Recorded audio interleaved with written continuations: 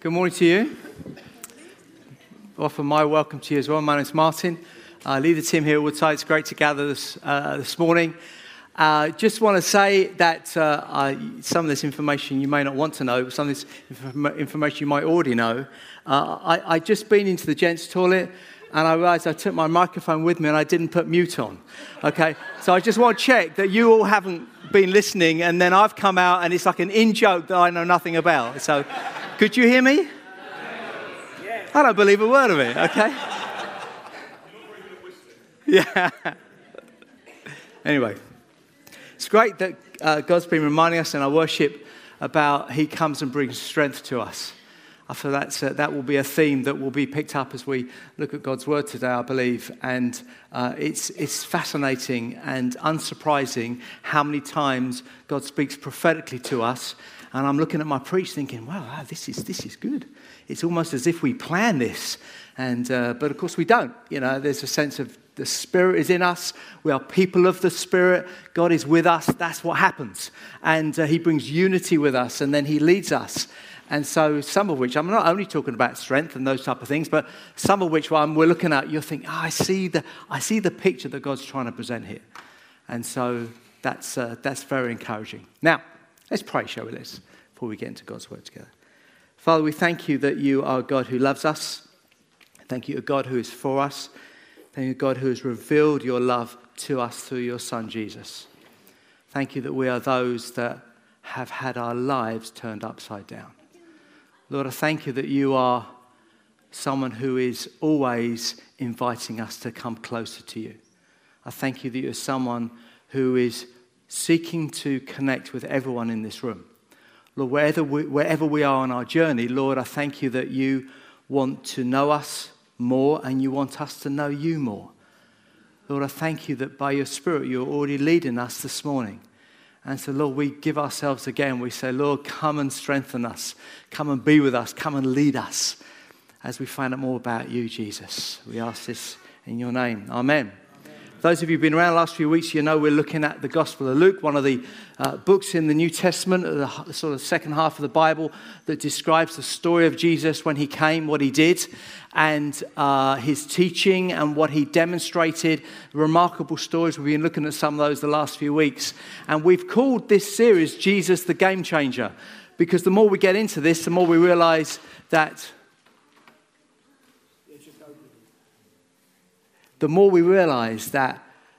Jesus changes everything.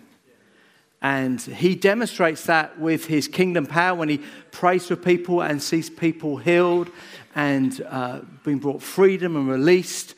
But also, he's a game changer in what he teaches. And we're looking at Jesus, the teacher.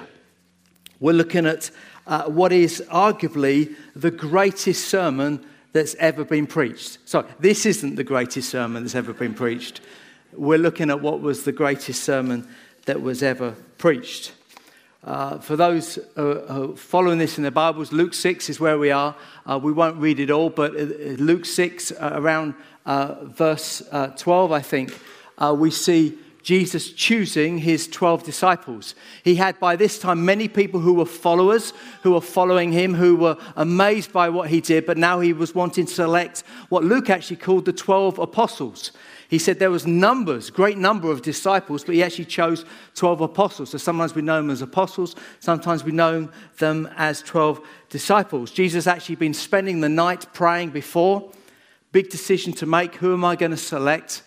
He comes down, he gathers all his disciples, that great number, and then he chooses 12 of them. I have you, and I have you, and I want you, and etc., etc.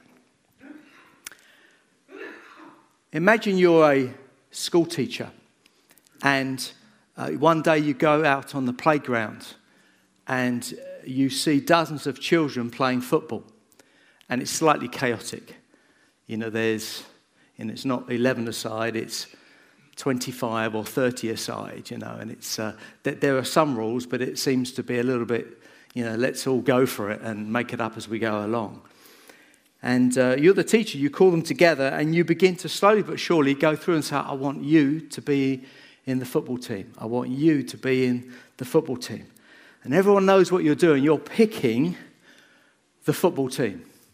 Now, I grew up in Bedford. I went to Hazeldean. In fact, I went to most of the schools in Bedford as I grew up. And I remember being at Hazeldean, and I didn't enjoy school particularly, but I loved playtime. I loved when you went on the playground and, hopefully one of the friends had bought a football and you'd play. I was Johan Cruyff. Those of you who remember, that's who I was while I was playing. Anyone know Johan Cruyff? Yeah. Okay, you oldies, come on, help me here, okay? And some of us youngsters here are thinking, who's Johan Cruyff, fantastic time, but it was chaotic, it really was, 25 aside, and there was no offside. The person who was in goal was sometimes the one who was closest to the goal. We sort of knew football, but it wasn't really the same as being in the football team. And I remember then I was chosen to be in the football team. We had a great football team. We won the cup. We won the league. In fact, one of the guys actually, would you believe it, was in the reserves for Crystal Palace. He told me some years later. I know. But there's a big difference between the playground football and when you join the football team. There's the team colours you wear. There's the rules. There's now offside. You've got a ball. You're not playing with a tennis ball, which often we used to play with. You're playing with a proper football. And can you imagine what the school teacher, it used to be Mr. Harpin, was our PE teacher. And he had to take these lads and then give them clear instructions on what he wanted them to do. Because actually, when you go from playground football to football, it's very different. There's similarities, but actually a lot has changed. You see, when you take that to what Jesus was doing, he'd been teaching them, he'd been demonstrating his power, but he was gathering 12 that he wanted to tell 4 things that they should do and 4 things that they shouldn't do. And they've been involved in lots of things up until that point. Some have been saying, in that crowd, they've been saying that we need to go away in the desert and pray. We need to, some were following Herod. Some were sort of zealots, which were passionate military terrorists. But you're saying, look, you've heard all these things. Now I'm going to give you 4 things you should do and 4 things you shouldn't do. And it wouldn't have been passed by those people, the disciples, that Jesus chose 12. Because they would have known that 12 was a significant number because Jesus had God chose 12 tribes of Israel many years before. And those 12 tribes of Israel were going to be part of fulfilling God's promise to the whole of the world. So the fact that there were 12 chosen was also signifying that these 12 were going to be significant in God's purposes to bring his promises to the whole of the world. But it was a real game-changing moment.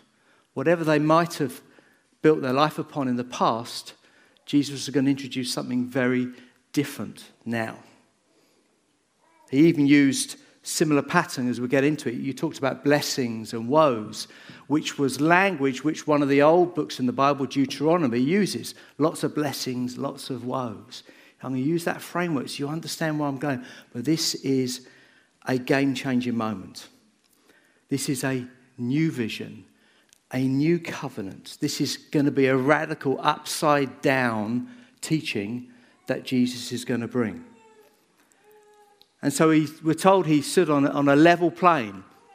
It's quite interesting. This episode is recorded in Matthew as well, which is known as the Sermon on the Mount. In Luke, it's more the Sermon on the Plain. And many scholars describe it as probably on the side of the mountain that Luke was referring to. And so you have them on the side of a mountain. And Jesus gathers, after choosing the 12, he gathers everyone.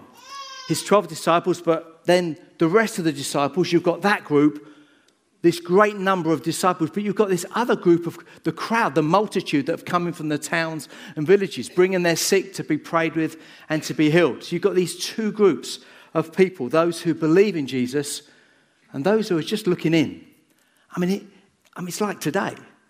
We have 2 groups in the room every week. It's wonderful. We have those that said, yes, I'm clear. Jesus is the way, the truth, and life. Others saying, no, I'm not sure. And that's fine. In this context, we want this church to be a place where we always have a place where believers can say, yeah, I'm clear on that. And others can say, well, I'm still asking questions. That's a good place to be. Keep asking those questions. But even those who are believers, we want that to be a journey that people carry on. It's not like, well, we've just arrived. Heaven forbid. It's actually, the more we find out about God, the more we realize that God wants to change more of us and lead us and direct our lives. So you have these two groups of people.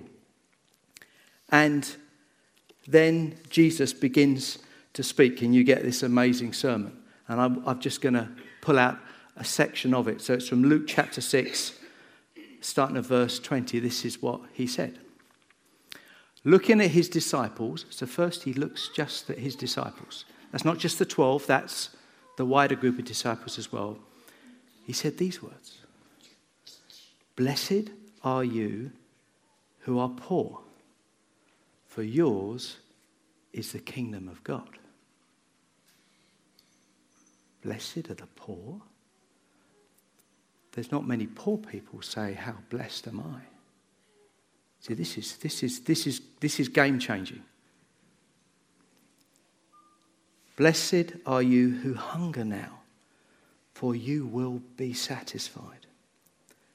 Blessed are you who weep now, for you will laugh. Blessed are you when people hate you, when they exclude you and insult you and reject your name as evil because of the Son of Man.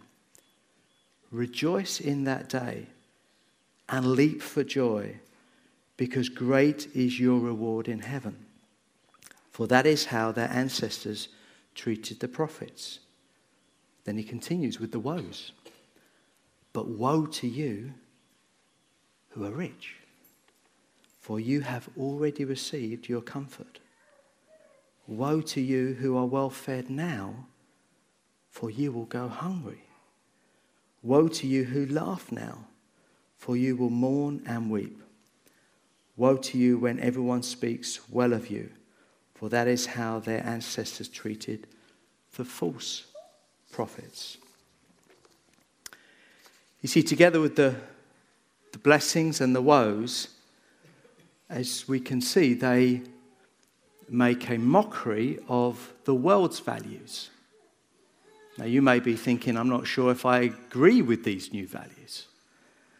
But the values even then, but also today, it's completely the opposite to the values and the understanding of how we view life works in our culture. See, Jesus is turning the value system on its head. See, in our world, most people think that blessings consist of success, wealth, long life, victory in battle. That's how we talk. It's how I talk, actually. I have said quite recently about something that God has blessed me with, and it didn't fit into the category that Jesus described. It was more about, how blessed we are with other material things, which I think is a blessing. But that's not the point that Jesus is trying to make here. See, Jesus is offering what one writer says as wonderful news for the hungry and the poor and those who mourn and those who are hated or insulted. Let's look a bit closer at this. Let's use some of these examples of blessings, and then we'll look at the woes and just see the picture that Jesus is painting. The first one, blessed are you who are poor, for yours is the kingdom of God. If we can put the one up, please. Now, I mentioned to you before that Luke writes, one of the writers in the gospel writes this, and also Matthew writes his version. It's quite helpful just to compare those sometimes, because some of the things that Luke implies, Matthew is more explicit on. He unpacks them a little further. Are we struggling with that? Oh, it's behind me. It's not on there, you see. Completely thrown. Okay, great. You notice it says, as I've written there, blessed are you who are poor in spirit. That's how Matthew expands what Luke is saying. For yours is the kingdom of God. See, Matthew helps us to understand what Luke and therefore Jesus is driving at. See, to be poor is to be those that are bringing nothing to the table. In fact, the word for poor, it describes someone who's almost like a beggar. That's why that word is used, and almost desperate for something to rescue them from their situation. See, for the rich of this world, they are often seen as self-reliant, self-achievers, and self-sufficient. Whereas what Jesus is saying, it's not those that blessing comes, although that's how the world views it. Jesus says it's those who are like a beggar, who are poor in spirit, saying, I have nothing. That's the upside down world that Jesus is communicating. Let's look at the next one just to paint the picture. Blessed are you who hunger.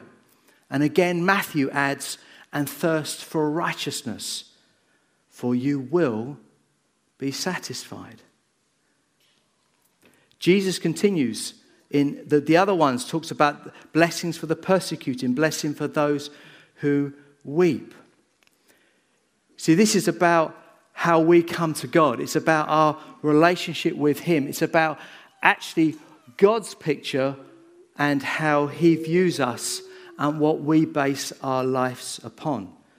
It helps, though, to look at the woes to get the full understanding of what Luke and therefore Jesus is unpacking. So let's look at the woes, which are only found in Luke. Matthew doesn't describe the woes, although Matthew, when he writes, gives us more blessings, as it were. He talks about blessed are the meek, for they shall inherit the earth. There's other versions of those. But interesting, what Luke does, it almost gives the other side of the coin. And you compare these up, those that are poor and those that are rich. But the word for woe does not convey a threat to someone. See, sometimes, oh, woe betide you. And there's something like, if that happens, whoa, this is going to happen. I remember when you have kids, Dawn and my daughter's now grown up now, married. But I remember Esther, our eldest, when she was a right pain, to be honest. The funny is, we cannot remember what Grandma and Granddad here were shaking their heads, surely not. But we can't remember what she did, ironically. But it was so bad what she was doing. She was young. We said that she couldn't have our CD player in her bedroom. This was a big deal to Esther because she loved playing a CD when she went to bed. Would listen to the music and drop off to sleep. It's lovely, isn't it? But woe betide you, Esther. And so we made that threat. I can't remember what she did wrong. And so we confiscated the CD player. Yes, as tough as I got. For a month, okay? And Esther, who's made of tough stuff, said, that's okay, Dad, I will sing myself to sleep. I'm thinking, woe betide you, you know. And so we took it off her. We thought, that's okay, I'll break her. Sounds terrible, isn't it? I'll break her. And went through the month, and the end of the month, Dawn and I went through hell that month, okay? We're feeling terrible about this decision. And then the end of the month, we go to Esther and say, Esther, special day, big moment. You can have your CD player back. She'd completely forgotten anything about it. She's just been singing away. And so it's not like that. The word woe here does not convey a threat. It's more like, oh, alas, or how terrible, or no, don't go that way. It's woe. It expresses a sense of regret and compassion. It's Jesus saying, oh man, if you put your life and build your life on that, the consequences are woe. So this is what he says. He says, but woe to you who are rich, for you have already received your reward. It's like there's consequences, but he also says later on, woe to you who are well fed now, for you will go hungry. You see, it's not that Jesus is anti-rich. It's not that he's anti-wealth. And there's no doubt about it, God blesses us with those things. Let's be clear. But people who are rich, wealthy, affluent, are vulnerable to thinking that they need for nothing more. That's what Jesus is saying. See, those who are well fed now, or those who are full, if we, and I say we because most of us in this room fit into this category in our culture, in the West. Now, you may not think you're rich, and you may be struggling with financial provision, and so I'm not demeaning that. But most people in this room, this cuts right into the way our society works, which is why it's a game-changing teaching. And Jesus says, no, don't build your life on that. But he's not anti it. Do you understand? Put it another way, Boris Becker, when I grew up, Boris Becker was a remarkable tennis player, and he put it this way as a way of illustrating this point. He said this: I have won Wimbledon twice before. Once as the youngest player, I was rich. I had all the material possessions I needed, money, cars, women, everything, but I had no inner peace. See, that's what Jesus means. He says, woe to giving yourself to that. Don't go down there. Those who allow material possessions to be the all in all, to think that they need, therefore, nothing of God, they shall hunger, because true satisfaction is found in Jesus. Now, there's a great temptation to say that these blessings and these woes is something that's talking about a future fulfillment.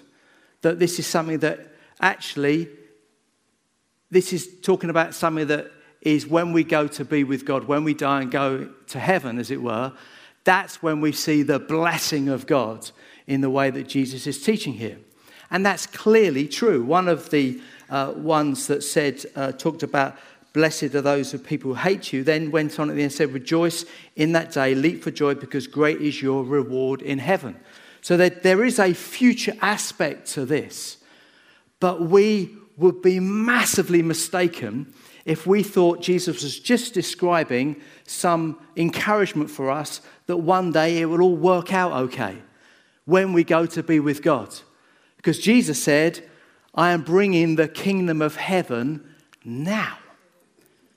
And so there is blessing to us who are poor and hungry, who come to God with nothing, as it were, and don't build our life on the values of the worldly system that have their own blessing.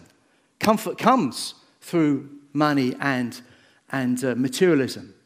But actually the real blessing, the real satisfaction is when we come like that poor in spirit person that Luke and Matthew describe.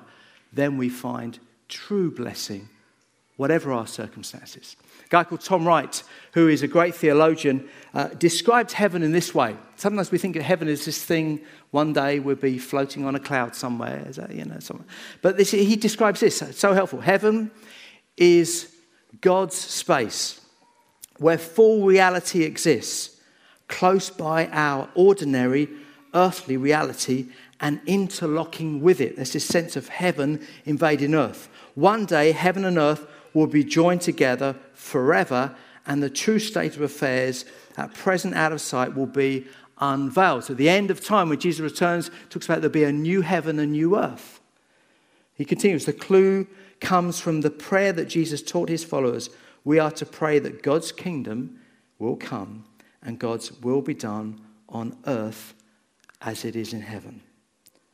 The life of heaven, the life of the realm where God is already king, is to become the life of the world, transforming the present earth into the place of beauty and delight that God always intended, and those who follow Jesus are to begin to live by this rule here and now.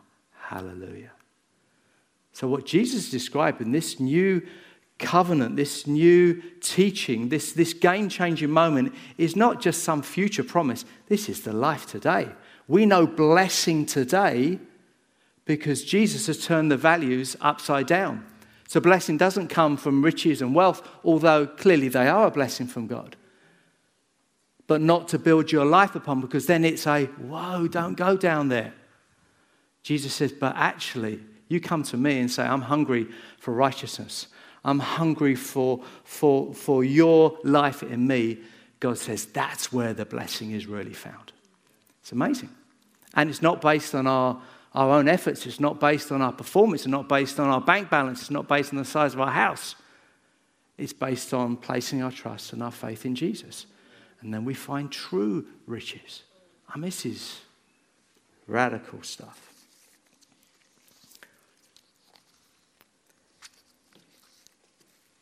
I would go as far to say that in our country that we have to make sure that we are keeping in step with these values. Jesus, after he spoke on this section, the blessing and the woes, he then used a number of illustrations to describe the life of a believer. He talked about a tree that produces good fruit and a tree that produces bad fruit. And then at the end, and other ones as well, he talks about loving your enemies and said that loving people that are nice and that are lovable is easy. I want you to love your enemies. And so following on from this blessing and woes, get the values of your life right. He then illustrates it a number of ways, in really challenging ways. And then at the end of this section, he said this, which I just want to mention. He said this, "Why do you call me Lord, Lord, and do not do what I say? For everyone comes to me and hears my words and puts them into practice. I will show you what you are like. They are like a man building a house who dug down deep and laid the foundation on rock. When a flood came, the torrent struck that house but could not shake it because it was well built. But the one who hears my words and does not put them into practice is like a man who built a house on the ground without foundations. The moment the torrent struck that house it collapsed and destruction was complete."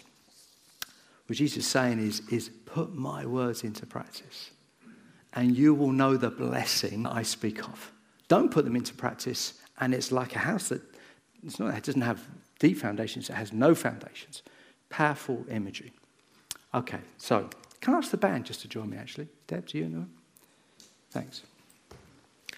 Just as they come, I just want to give us a few possible ways that we can respond. I'd love us to sing that song, Strength Will Rise, and just feed off God and the blessing that he has for us. Let me just give you some thoughts as we come to God in how we apply it. The first is this.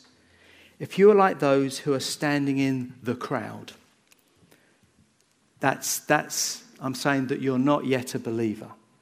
You're interested. You're in the room. But you maybe have not made that decision. Well, I would encourage you to make the right choice today and decide to build your life on the values that Jesus talks about. There is greater blessing. There is all the hope. There is all the promise that you long for. Like Boris Becker described, there's an inner peace that God has. But he has it if we place our lives and build our lives on him. Secondly, if you are hungry for more of God today, if you are hungry for righteousness, hungry for more of his transformation, hungry to feed off him, then come to him today and be satisfied. Thirdly, if you've known tough moments and real sadness, then there's joy found in God today. That's part of the blessing that Jesus describes. Maybe for you, you've even experienced criticism or exclusion or suffering or even persecution. You can come to God today and find encouragement. And lastly, and maybe for many of us, if you know God, maybe he's calling for obedience. He's saying, put my truth into practice. Build your house with deep foundations and come and be filled with God. And let's partner with him. Let's stand together, shall we? Love us to sing the song Strength Will Rise, and then we will pray, and then we will finish. But I ask you, where does God want you to respond in this moment? You promise a blessing on those who come with a sense of poor in spirit. Lord, we thank you that means we come as those that are not saying, Lord, we got it sorted. We're not saying we are self-sufficient. We're not saying that it's all about me. Actually, God, what we're saying is it's all about you. And Lord, it's amazing that you then say to us, I bring blessing on your life. So if you want to receive blessing from God today, I just encourage you just to put your hands to God. It's a good way of just making yourself visibly open. And I just want to pray a blessing on you. You know what you need from God in this moment. We may have touched on it. We may not have done, but you know, whatever it is, God has all that you need today. So, Father, I pray a blessing on all those that are reaching out to you at this moment. We thank you, God, that when we do that, your answer is yes and amen. Yes. I thank you that you bring strength to the weary. I thank you that you bring hope for those who are in desperate situations. Thank you, God, that you fill us with your Spirit. And so we pray, Spirit of God, would you come upon us now? And would you bring your blessing on us? Lord, we are those that believe in being satisfied in you. Lord, guard our hearts from placing our trust and our faith in riches or other things. Lord, we thank you that they are, of course, a blessing from you, but they're not to build our life upon. We come to you as those who are hungry and thirsty for more of you. So Jesus, we pray, would you bless all those that reach out to you now? Hallelujah. Hallelujah. Just as we stand, just feel to say that if you have been far from God for many years, or maybe you've never fully said, I want to follow you, God, I just feel this is a moment for some in the room. I'm not going to embarrass you, not going to ask you to do anything publicly necessarily, but I just feel you've got to say that to God now. Say, okay, I'll give in, as it were. Lord, I've looked at building my life on many things. Now I want to build on you. I want to turn away from my old life. I want to place my trust on you. I encourage you to do that before God now. Thank you, Jesus. What a God we serve. What a God we serve. We're going to finish now. Just if you've been praying, if you can cry out to God, if you'd like prayer this morning or to talk with someone about what you've been praying about, then there'll be some folks here that would love to do that with you. But we are done. God bless you. May God's blessing go with you. In Jesus' name, amen.